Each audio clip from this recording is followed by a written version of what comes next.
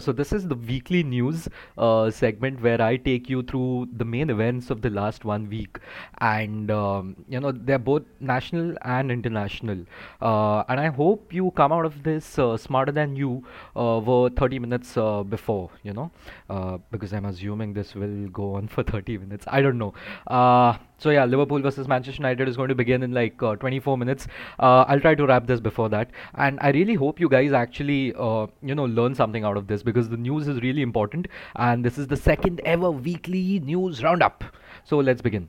So firstly, the biggest news of this week has to be obviously the BJP losing a lot of seats. There were a lot of state elections. There were actually state elections in Rajasthan, Chhattisgarh, Mizoram. Telangana and one more place I'm making a fool out of myself, Madhya Pradesh, of course. As you can see, Rajasthan, Congress won. Chhattisgarh, Congress won. Madhya Pradesh, Congress won. Uh, in Mizoram, the Congress lost. The BJP lost, obviously. And in Telangana, it was both of them losing again, where regional parties took over. Now here's the thing, right? Many people are calling this as a defeat for the BJP. This is where I disagree. Like this is a huge blow to the BJP. So here's the thing: there needs to be a little bit of nuance in this, or there's a lot of anti-incumbency at play now. One of the main reasons I'm trying to do this is to simplify the news, right? So anti-incumbency, what does it even mean? It just basically means people are tired of you, public bore ho gaya hai, they would just want change for the heck of change. And basically not just that, I'm being too simplistic. People need new faces, faces, fresh ideas, and fresh execution, because the best thing about a democracy is you can vote out people you don't like or you're just tired of them, and I think that is where anti-incumbency comes into the picture. So the longer you stay in power, the harder it is to latch onto it in a democratic setup, and these sort of checks and balances are kept to keep you from actually becoming an authoritative regime. And so who is going to so what happened in Rajasthan? It's always a seesaw. 5 years Congress, 5 years BJP, 5 years Congress, 5 years BJP. And here's what happened, right? Congress obviously won. Ashok Gehlot is going to become the new chief minister of Rajasthan, and this guy has been a Congress guy since the very beginning. He has in fact worked with even Indira Gandhi. Like Indira Gandhi knew him. Back in the day, this guy was the youth Congress head for Rajasthan, if I'm not wrong. He was first elected to the parliament in 1980 when he was in his late 20s. So this is a guy who has been a career politician, and he actually defeated Sachin Pilot, if I'm not wrong. And because I think Sachin Pilot has now become the deputy chief minister.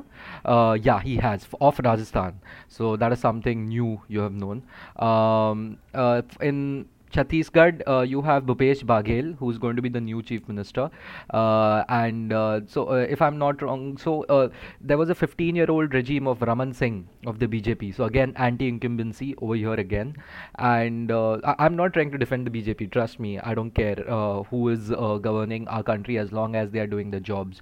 I'm really a centrist, But I don't. I'm not saying it because I'm trying to be defensive or something.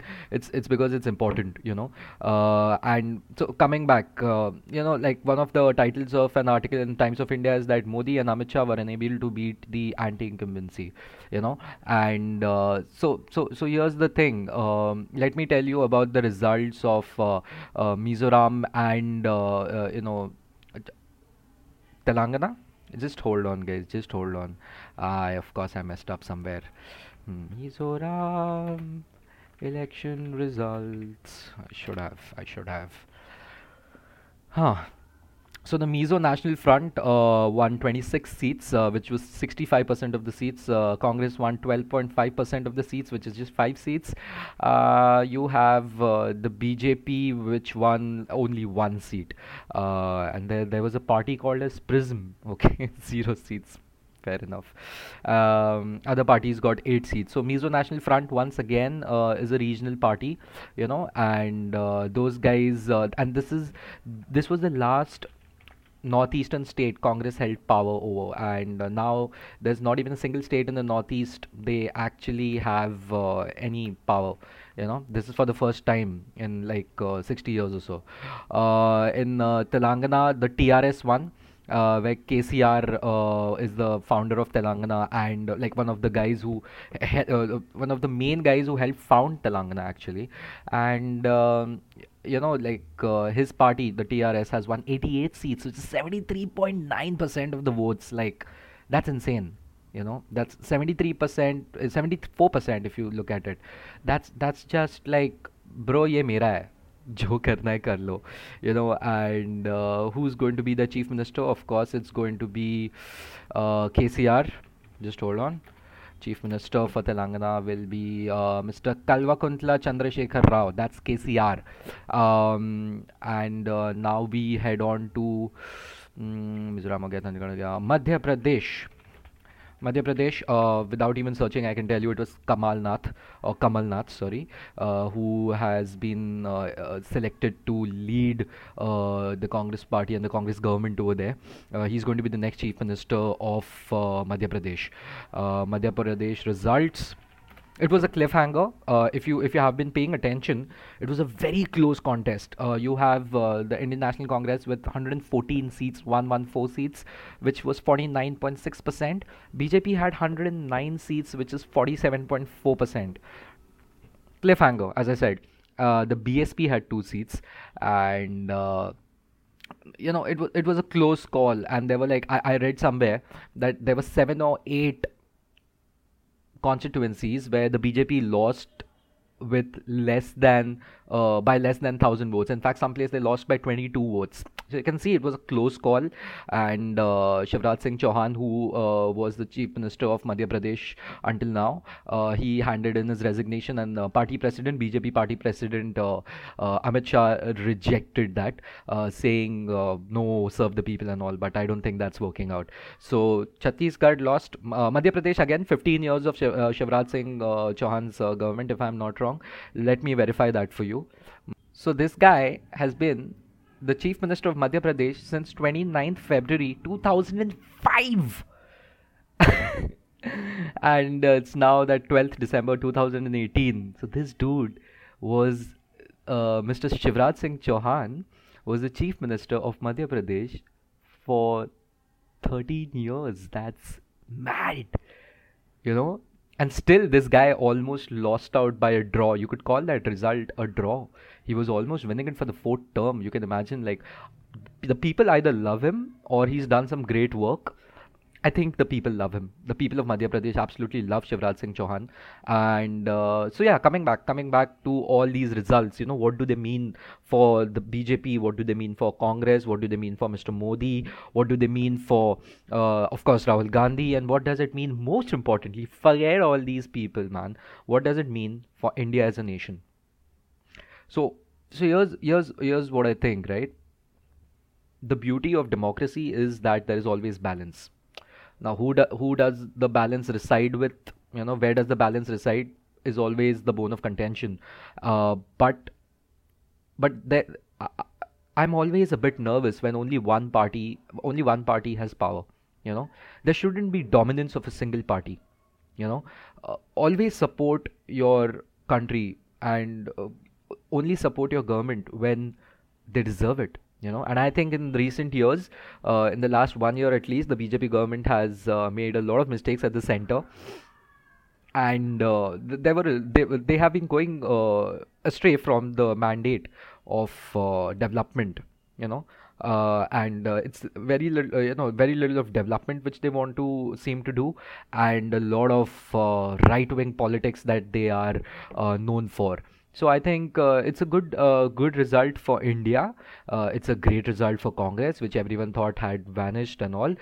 Fantastic result for Rahul Gandhi. He can finally say, "Yeah, jeet gaye."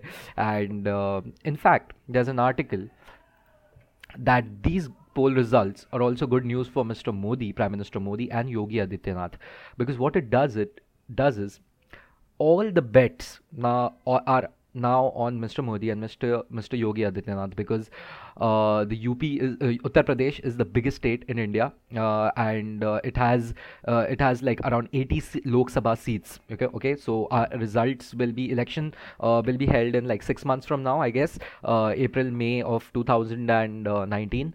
At this time, UP holds a lot of power, and Mr. Yogi Adityanath, his role is even more crucial in ensuring BJP wins.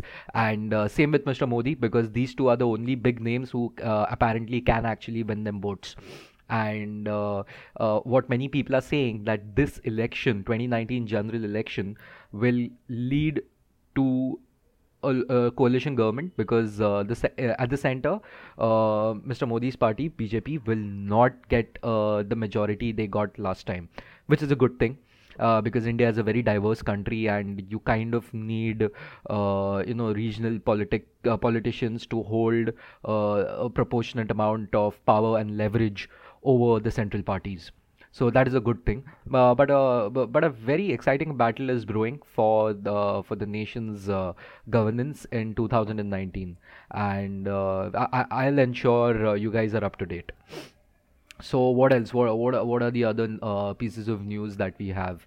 Yeah, what happened this week? Okay, Zomato boy eating delivery food. First of all, it wasn't a boy; it was a man. It was a grown ass man. Like I somewhere, we must have all seen that video, right? This guy sitting on an Activa or a scooty or something, and he is having he's taking bites out of the food that he's supposed to deliver. I somewhere feel bad for him. These guys work really hard. You and I know that. And even if they're late for 5 minutes, 10 minutes, they have had it. They have had it from us. They have had it from Zomato. They have had it from the restaurant owner. And somewhere I feel this teaches us that we really need to improve the conditions for delivery boys. Not just for Zomato or Swiggy or Foodpanda or anything, but for e-commerce delivery boys in general. I think they are an exploited lot. I think they need to be given more protections, and they need to be taken care of better, because they make our lives better. And although Zomato has responded saying that this is a like a very rare incident, and they are trying to ensure this doesn't happen again by coming up with tamper-proof stickers and all, which is a great response if you ask me, and an honest response. I just think this was a slow news week, if you ask me, and someone just picked this up. And this by the way, this video, I don't know how many of you know this, was actually shot in Madurai, Madurai, South India. Now what do you have? What else?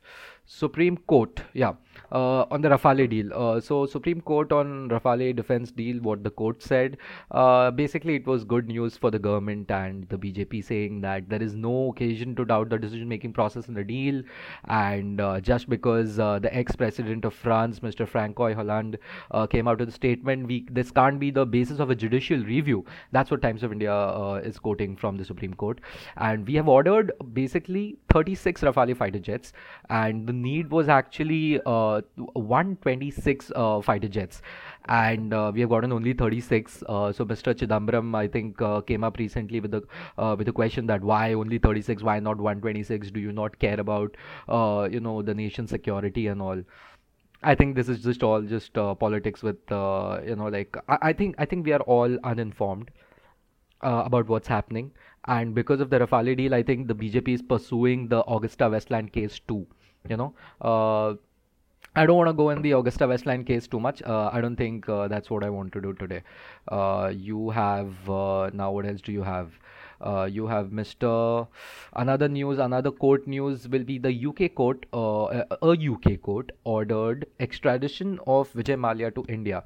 So basically, it was the UK's Westminster Magistrates Court ordered the extradition of Mr. Vijay Mallya, Dr. Vijay Mallya, to India, facing fraud charges resulting from the collapse of his defunct airline, Kingfisher Airlines, and so it is alleged that Dr. Mallya has fled the country after defaulting on loans worth almost 9,000 crores, and he says he'll pay them back. He says he will pay them back.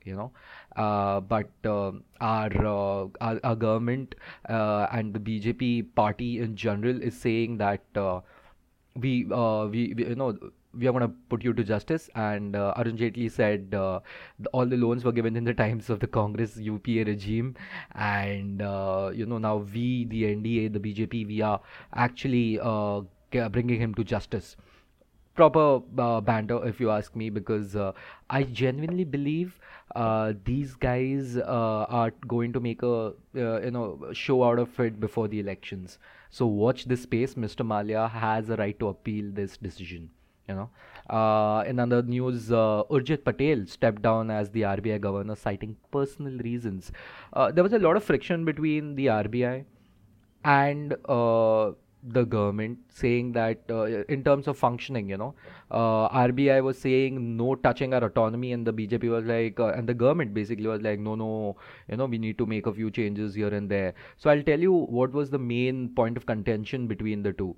So they have been fighting over how much the autonomy the RBI should have, because what the government wants to do, it wants to reduce the curbs on lending. So the RBI will put so RBI doesn't want to flood the market with more cash, whereas the government wants to do that. And the government also wants to gain access to the RBI's surplus reserves. You know what, I think this could be this could be one topic we could discuss in detail. So I think I'll get a friend on, someone who understands this topic better, and who will explain the point of bone of contention between the RBI and the government. Who is the new RBI governor? I of course know this, Mr. Shaktikant Das, but I had forgotten. Mr. Shaktikant Das is the new RBI governor, and he was a former Economic Affairs Secretary for the last 3 years. Mr. Raghuram Rajan said that he's ex RBI governor, of course. He said that Urjit Patel's resignation is a cause of concern, for all Indians. He said like that if a public servant is quitting his job out of protest, it means there's something going on, there's something wrong, and people need to pay attention. And he says that any threat to the autonomy of RBI is nothing but bad news for the nation. So watch this space. I really want to do a podcast on this. I want to understand what's going on between the RBI and the government here, and I think you would love to know about it too. Moving on to some non-politics, non-economic economics news. India versus Australia first test. India beat Australia by 31 runs on in Adelaide Oval. I think this is the first time we have won there since 2003. And Rishabh Pant, who's our goalkeeper, equaled the record held by Jack Russell and AB de Villiers of taking 11 catches in a single test match. And Virat Kohli, our captain, became the first Asian captain to win tests in England, Australia and South Africa, which I think is an amazing record. And the second test is going on right now. Let me tell you the score. I doubt we are going to win this test. I think those guys are playing really well. Stumps for end of day 3. Australia all out for 326, and that was the first innings. India made 283 in the first innings. In response to that, then Australia is now on 132 for 4. I think if they get a lead, of around like they currently have a lead of 175 runs. Australia have a lead of 175 runs. If they add 100, 150 more runs, we are toast. I think we will lose this test. I hope we don't. Our bowlers need to come up with a miracle. Let's see what happens. And of course, Kohli and Pujara need to perform again as usual. In other news, Delhi High Court bans online medical sales across the country. So basically, you and I, we go to these medical shops, right? ऐसा जाके ऐसा मतलब medical के पास चले जाओ. They're called pharmacies in most countries. And for whatever medicines that we need, we go to these shops, right? So in the era of digital, in the era of e-commerce, there are many companies that are coming up with this service that you can order your medicines online. But here's the thing about medicines, right? They are basically drugs, and there are certain kinds of drugs which can be misused. and the government is like, boss, we need to review this, and the Delhi High Court has said we need to ban the sale of online medicines, because you can't control who's using it, and there can be a lot of misuse. There's a reason that you cannot get most medicines without a prescription. You cannot, right? And that's important. There are we have new portals coming up, like, if I'm not wrong, Pharmeasy is one of those portals which is actually trying to give you an online solution, an online subscription for your medicines.